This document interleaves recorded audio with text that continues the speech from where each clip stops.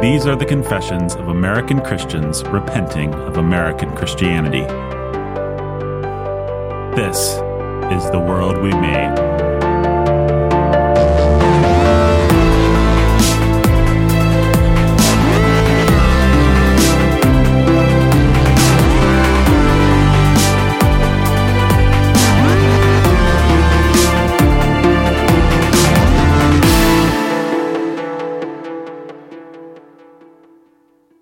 Well, maybe somebody who's not Tim wants to start this one. Not it. But not me. Yeah, nose goes. Let's talk civil disobedience. If, when, and how.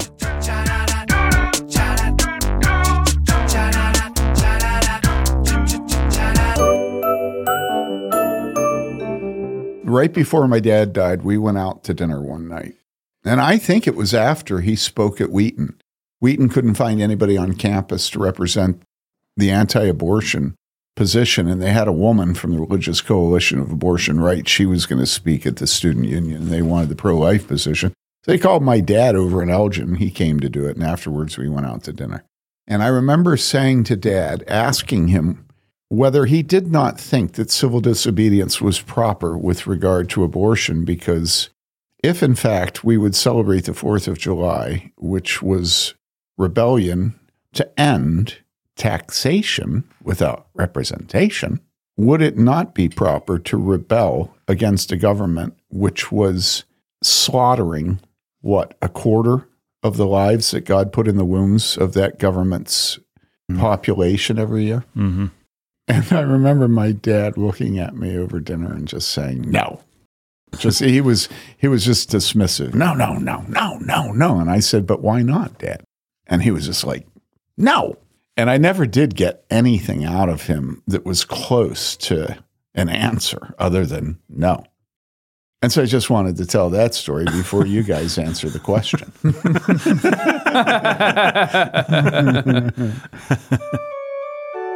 Well, the way that me and Jake became friends is that a mutual friend, a man who was a deacon at our church at the time, a man about my age, a very good friend of mine.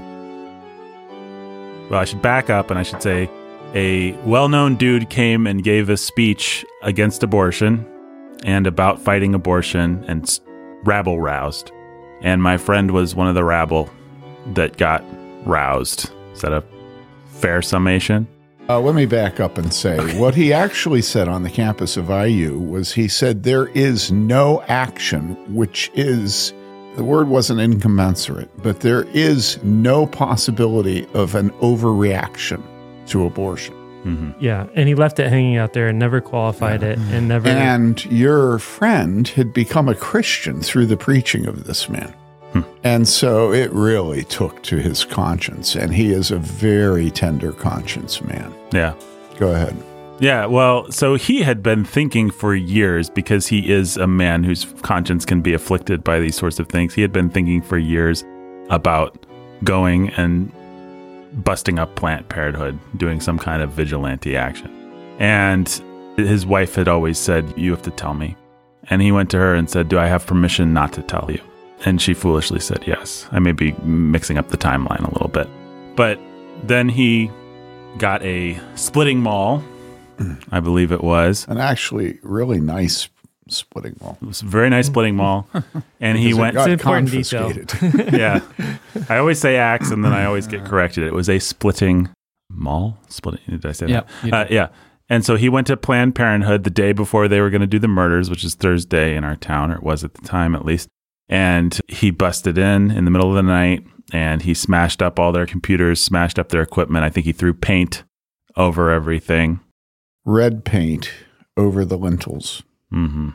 of the front door. And it's important to say he then sat down and waited for the police. He had no intention of doing this as a secret thing. So we all find out sort of at various points early morning the next day. I remember being in the office when we all found out and watching everybody sort of react. And this is a beloved myself. dude, a deacon. Yeah. It's kind of a son of the church, just and so we godly and godly, very godly. And so we go into, okay, it's crisis management mode. And part of our concern is the family.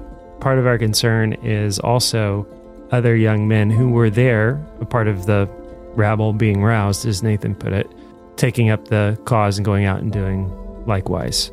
And so what we decide as a pastoral staff to do is to break up the phone list in the church, all of the young men, and call. And somebody just did math, and we broke it up alphabetically, and I got A through whatever. And so the very first call I made was to Alberson, Nathan. And this was all really fresh and new for us. And we were probably at the time was the closest friend to the man that had busted up the abortuary. Yeah. That's right. Which I'm not sure I fully understood. But we're all processing this and sort of talking it through and trying to figure out how we're going to talk to people. But we're also not going to waste any time. So I call Nathan first thing. And it's also, I guess, important to say in context that I had written Nathan off and I thought he was a doofus. And I called Nathan, and Nathan is a mile ahead of me in terms of not just how he's processed the whole thing, but how he's put language to it and has analogies and handles. And so I found myself more helped, I thought, by talking it through with Nathan than Nathan was with me talking it through with him. So much so that I just ended up taking all the handles that Nathan gave me in that conversation and using them in every single phone call afterwards. And I came away just thinking, man, this guy is sharp and discerning and ahead of the curve, and I was wrong to write him off the way that I had. Need to get to know this guy. That's the story of actually where our friendship was forged. It started there, and then we learned to work together, and I began to involve Nathan as I came to know him and understand his gifts in various projects and things we were doing. We started a magazine, and it was just a process of challenging and encouraging Nathan to use his considerable gifts to serve the church. Well, I wish I could remember all the brilliant insight I had so we could... The only thing that I remember is Batman was part of it. So yeah, well, of course, Batman is always part of any great beginning.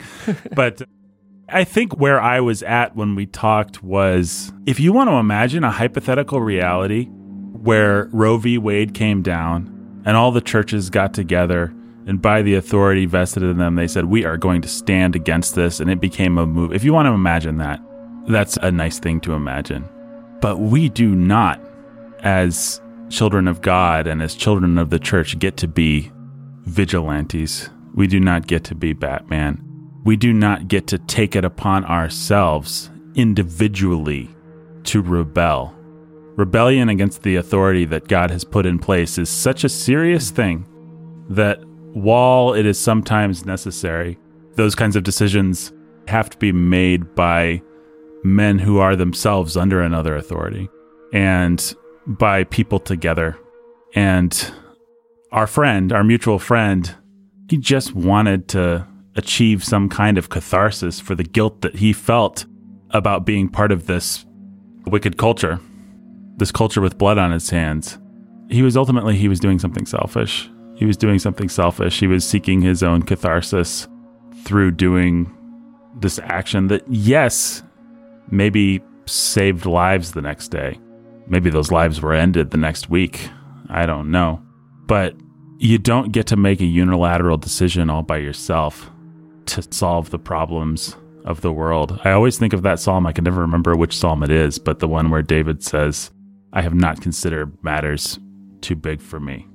131. 131. Yeah. And what's Good job, Ben. as long as you have it, can you just read it? O Lord, my heart is not lifted up, my eyes are not raised too high. I do not occupy myself with things too great and too marvelous for me. But I have calmed and quieted my soul like a weaned child with its mother. Like a weaned child is my soul within me. O Israel, hope in the Lord from this time forth and forevermore. And I just think David is the king. It's his responsibility to occupy himself with all kinds of things, great and small. And he is the king. He is a type of Christ. If he, in his humility and his godliness, can say, you know what, I'm going to bed. I'm not going to consider things that are too big for me. Then we have to have that attitude. Our friend can't just say, well, I'm going to solve the problem of abortion. I'm going to blot out my guilt and the guilt of my friends and family by doing one signal act of contrition. We don't get to do that. So that's my answer to the question. I don't know if that's a satisfying answer for anybody, but I think that's my answer. So later that day, we called a special meeting of the Board of Elders, and we called that man's father-in-law in. So his father was already in the session of the church, and his father-in-law was not an elder, but we called him in. He was a respected man in the church. We met at my house in our living room. We had the protester there that had painted blood over the doorposts, and who was himself already a father of a number of children. We had his father there. We had his father-in-law there. We had all the pastors and all the elders. And it was a very interesting discussion, very, very interesting, because we started by asking him questions about why he had done what he had done. One of the things we focused on was, what were you thinking in terms of the future of your ability to be the father to your children? Because God has given you a number of children. They're little. Did you think that you could just expect the church to father your children that you have been given by God? And it was pretty clear that he had not thought past the end of his nose. He had not considered the cost of his battle. And so I think it may be a little bit uncharitable for you to say it, but I think you're right. I think that it was largely, I think maybe the catharsis, the sense of repentance for the sins of his nation overwhelmed his recognition of the battle he was engaging in, the weightiness, the cost, all that. One of the things that I remembered very clearly from the discussion is early in the discussion, his father-in-law looked at him and said to him, "What were you thinking? You should not be the one that do that. I am ashamed. I'm the one that should do that." And I remember at that time, there was a sort of wave of affirmation that followed that statement on the part of every man in that room, that if it should be done, he was the last person in that room that should do it. I remember thinking that myself because I was past the years of having children in my home. And as the elders discussed it, the elders ended up censuring him, rebuking him for not getting counsel. I think that was the main issue that we felt was a failure. We did not rebuke him for taking the law into his own hands. I think it's easy to argue in defense of civil disobedience with abortion. And I say easy intentionally. I remember one time there was a child of our church that was born very premature, went up to Riley Children's Hospital, went into the newborn intensive care unit, neonatal.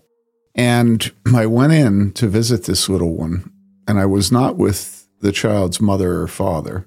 And so there were a bunch of bassinets with each one had its own nurse.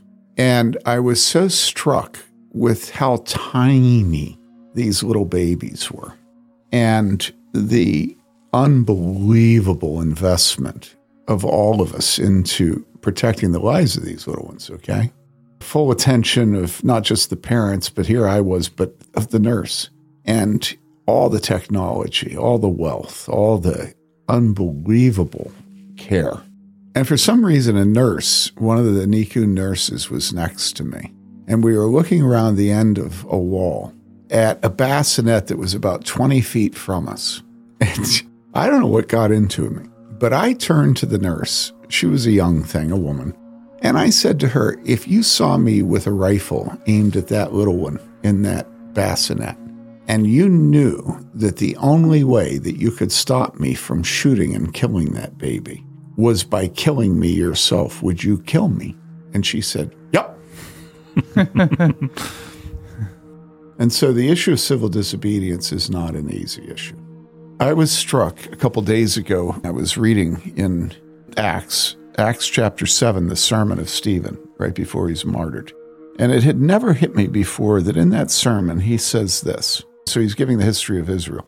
But as the time of the promise was approaching, when God had assured to Abraham the people increased and multiplied in Egypt until there arose another king over Egypt who knew not Joseph. This is the NASB 95, who knew nothing about Joseph.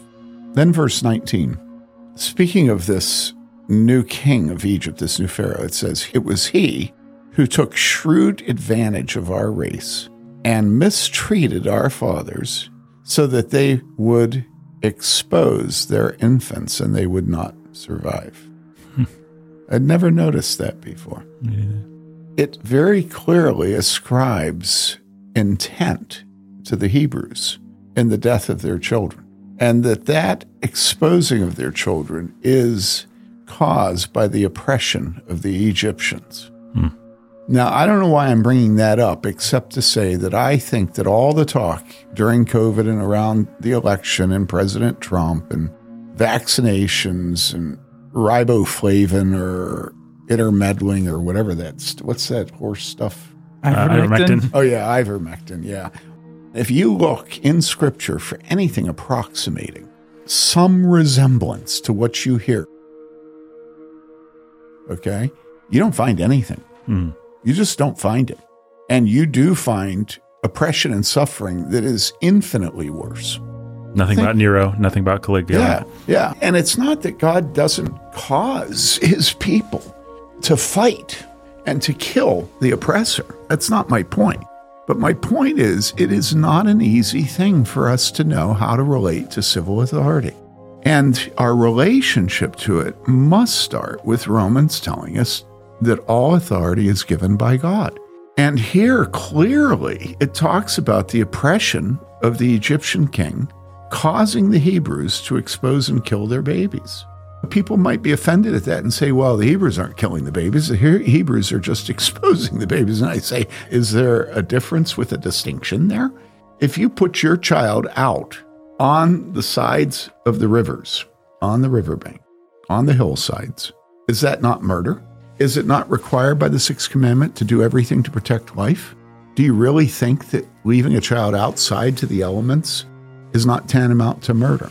So I think we have to be very, very careful to recognize the difficulty of this issue. But now the person that's listening is just saying, well, you've convinced me it's complicated. I didn't convince them it's complicated. I would say any idiot knows it's complicated. And we have to avoid taking the law into our own hands. And we have to avoid getting catharsis by having one Herculean effort to get rid of our greed, to get rid of although in some cases you could say that Jesus is arguing in favor of catharsis and Herculean efforts when he tells us to cut off our hand. You know, yeah. I'm just wanting us to be honest in the podcast and say that we did rebuke him. It was not right for a young father to go out and do what he did without considering the cost and without getting wise counsel. But what if we had a bunch of governors who decided to go together and depose the federal government? I'm all in favor of it. Is it legal? The federal government will say no. Isn't that what the Civil War was? What if we have Texas secede and the federal government says it's unlawful? Am I in favor of it? Yes. What if pastors call the governor of Texas to secede? Am I against pastors calling the governor of Texas to secede? Absolutely not, even though I'm a resident of Indiana. I just want us to be very careful in recognizing the command of Scripture to submit to authority, including evil civil authority, because it was Nero who was the emperor of Rome when the Apostle Paul wrote that. But also to realize that American law is founded on the principle that God has given to men certain inalienable rights, among which are life, liberty, and the pursuit of happiness. And so, as I have said to an appellate judge in our church and have said to lawyers who have been in our church and have said to a very high government leader in our state, if we do not protect life at the margins, the feeble, the elderly, the disabled, the unborn, there is no rule of law. Or whatever you're calling a rule of law is protecting the ability to make money off the stock market, but not protecting those who are most unable to protect themselves. And I don't want to dignify that by calling it the rule of law. So then people will say, well, you're just saying that there is no legitimate authority then. And that's exactly what the belligerators are saying when they were told to wear masks. And I say something about one doesn't resemble the other. And so I think we have to be very suspicious of our motives when we decide that we're going to set aside the authority of the state and going to take the law into our own hands, which is what you were saying, Nathan. Mm-hmm. I'm with you. But I also want us to recognize that as citizens of a constitutional republic, we have an obligation to hold our authorities accountable. So I don't know if I've just thrown bombs in this discussion. No, I think, and maybe somebody wants to help the old man out. I think I'm the old man. Right, yeah, no, that's what I'm saying. How do I know the difference? That's what I think probably some well-intentioned listeners are thinking is like, okay, so sometimes, but sometimes not. And I understand the broad principles that you're talking about, but how on earth am I supposed to know whether one is one or one is the other?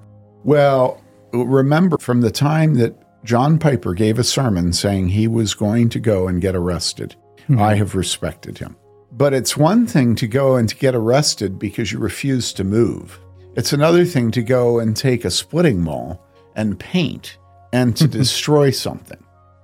And so part of the answer to this is getting counsel, counting the cost, not seeking personal emotional catharsis or being able to recognize when that's all one's doing. Mm-hmm. But it's also a function of the level at which one engages in civil disobedience. Well, if John Piper is going to make a statement to his church and going to have, in some sense, counted the cost, what he's doing is making a public statement, right?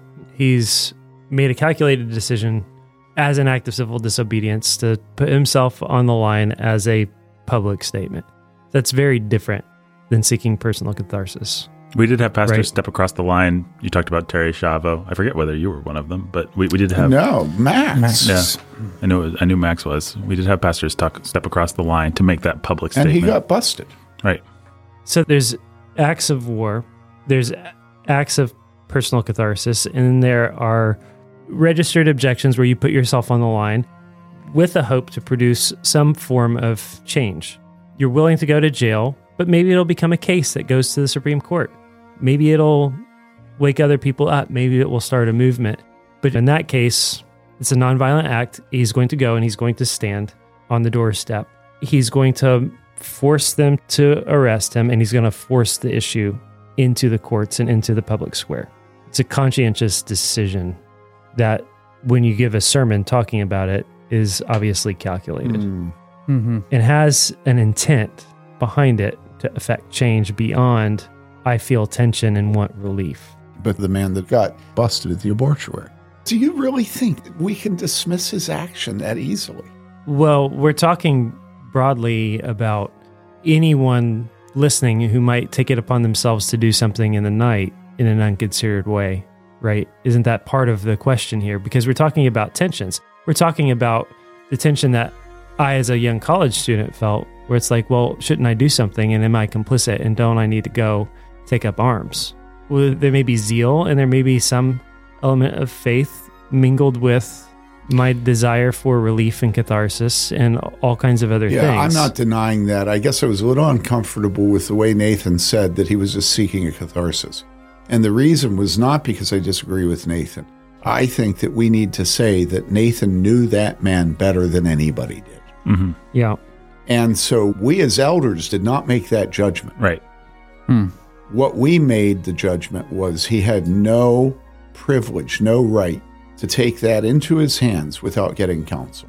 Well, it's also true that at that time in my life, at least, I would never have had the kind of courage, fortitude, and moral responsibility that it takes to make that kind of terrible mistake. Isn't that now exegete, hermeneut that statement. I wasn't enough of a moral, godly man to be that stupid. In other words, I wasn't going to make a mistake like my friend made. I wasn't going to sin like my friend, but it wasn't because I was more godly than my friend. It was because I was less godly than my friend. Well, I don't know how else to say it. There's levels of tension, right? There's the, I refuse to feel any tension about this.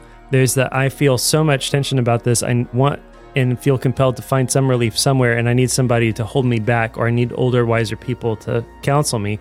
And then there's the, I have learned somehow to live uncomfortably with this tension by faith, because I understand to some degree, although I'm not fully comfortable with it, what it means to be in the world and not of the world.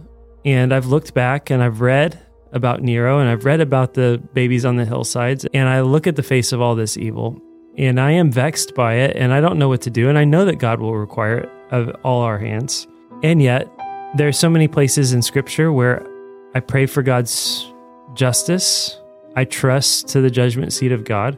I refuse to be crippled by it because our work is the work of the kingdom. And so then we turn to the foundational, fundamental things, which again is where we started this conversation. Abortion is a symptom, and it's a symptom of deep rebellion against God. And so what's our job? Our job is to reconcile men to God, and it is to confess the truth and be a witness against the evil that is abortion. And it's to instruct men to love their wives and their children, and wives to love their husbands and their children, and to raise godly and strong families, and to understand and discover what it means to be made in God's image, and what it means to be a man, and what it means to be a woman, and what it means to be a child. And we have to give ourselves constantly to that foundational work, and to articulating it, and to fighting that fight. But there's this whole spectrum, because you understand there's apathy, and there's a kind of apathy that just is a cynical futility in the face of evil. And then there's the beginnings of hope that lead to the tension, that lead to the desire for relief in action. What I find myself wanting to say is be very careful, especially if you're a man and listening to this. We don't need to worry as much about women. Men have testosterone, and that causes them to make certain kinds of mistakes that women generally don't make. And because of our testosterone, we are willing to think that, yes, it is true, the sin is deep. It's entangled with many other sins. Yes, it is true. I looked at pornography last week, and so I have no moral authority this week to oppose abortion.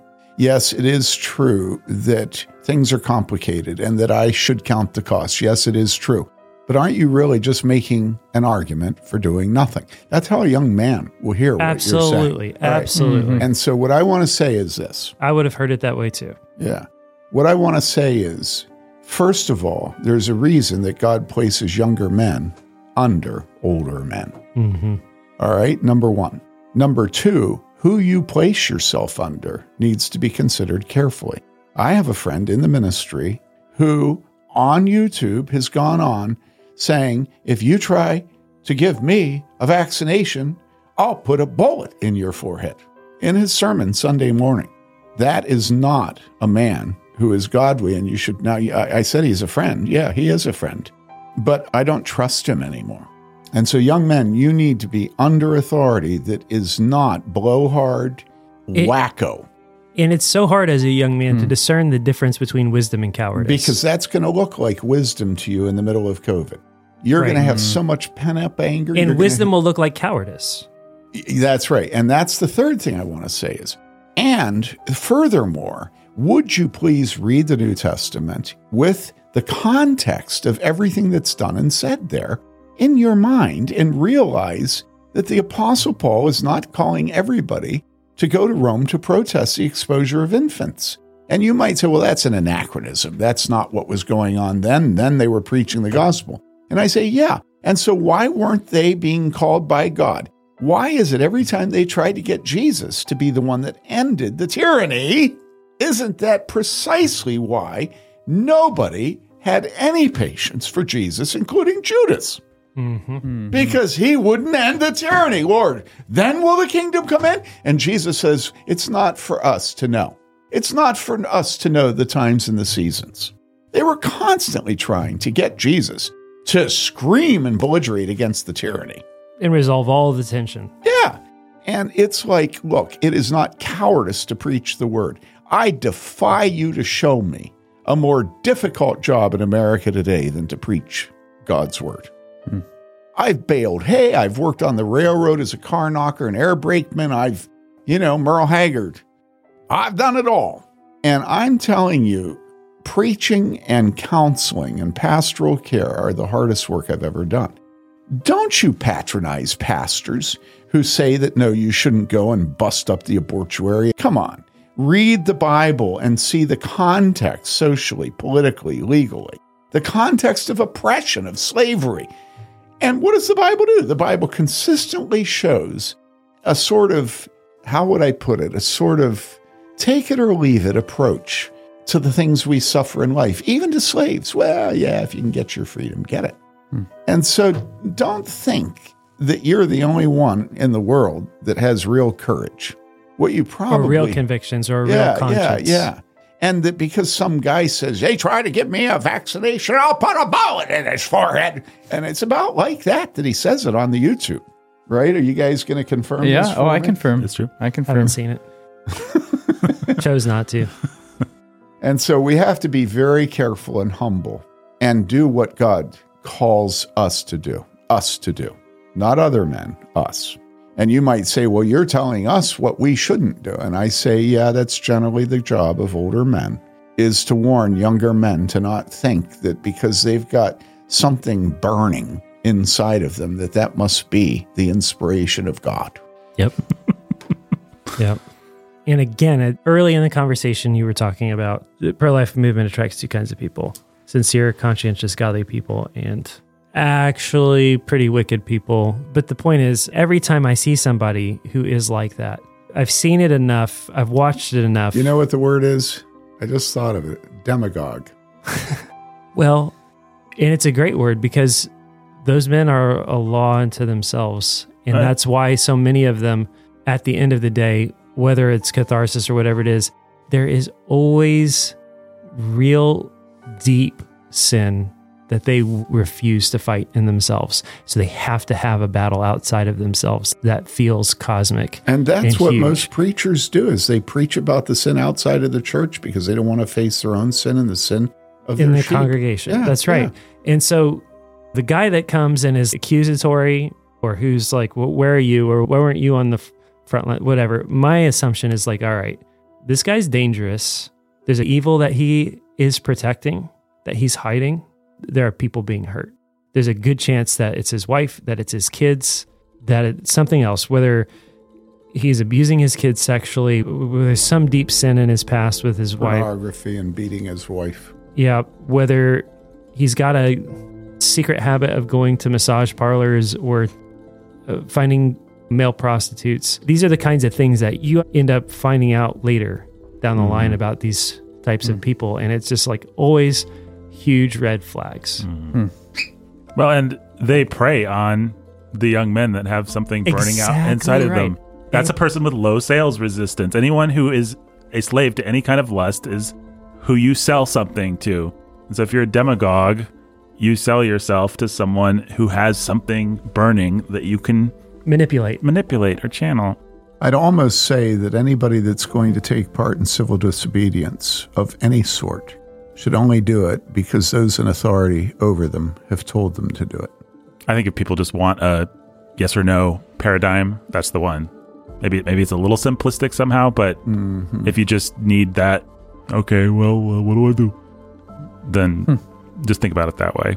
If you're going to take that risk. And if you tell us that you can't trust your pastor and your elders because they're compromised, I'll say to you what I said to a friend who is a black man and was describing to me the weakness of the older black men in his life when he was growing up. His father had left his mother.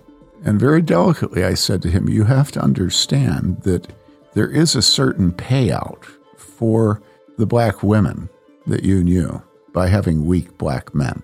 In other words, in his cultural context, there was a relationship between the generational weakness of the men and the strength of the women that was not absent moral content. And I would say the same thing to people who choose to be in churches where they don't trust their pastors. If you have put yourself under an authority that you think is weak and cowardly, why have you trusted them to protect your soul through their preaching, but you don't trust them to make a decision about whether or not you go down and get busted at the abortuary? Yep. It's so important that we realize that the church we choose and the shepherds that we place ourselves under inevitably, inexorably are going to produce fruit over a lifetime in us and our wives and our children that is going to be either beautiful or horrible because we are what we eat. And when it comes to the issue of civil disobedience, you better be careful. You better be careful.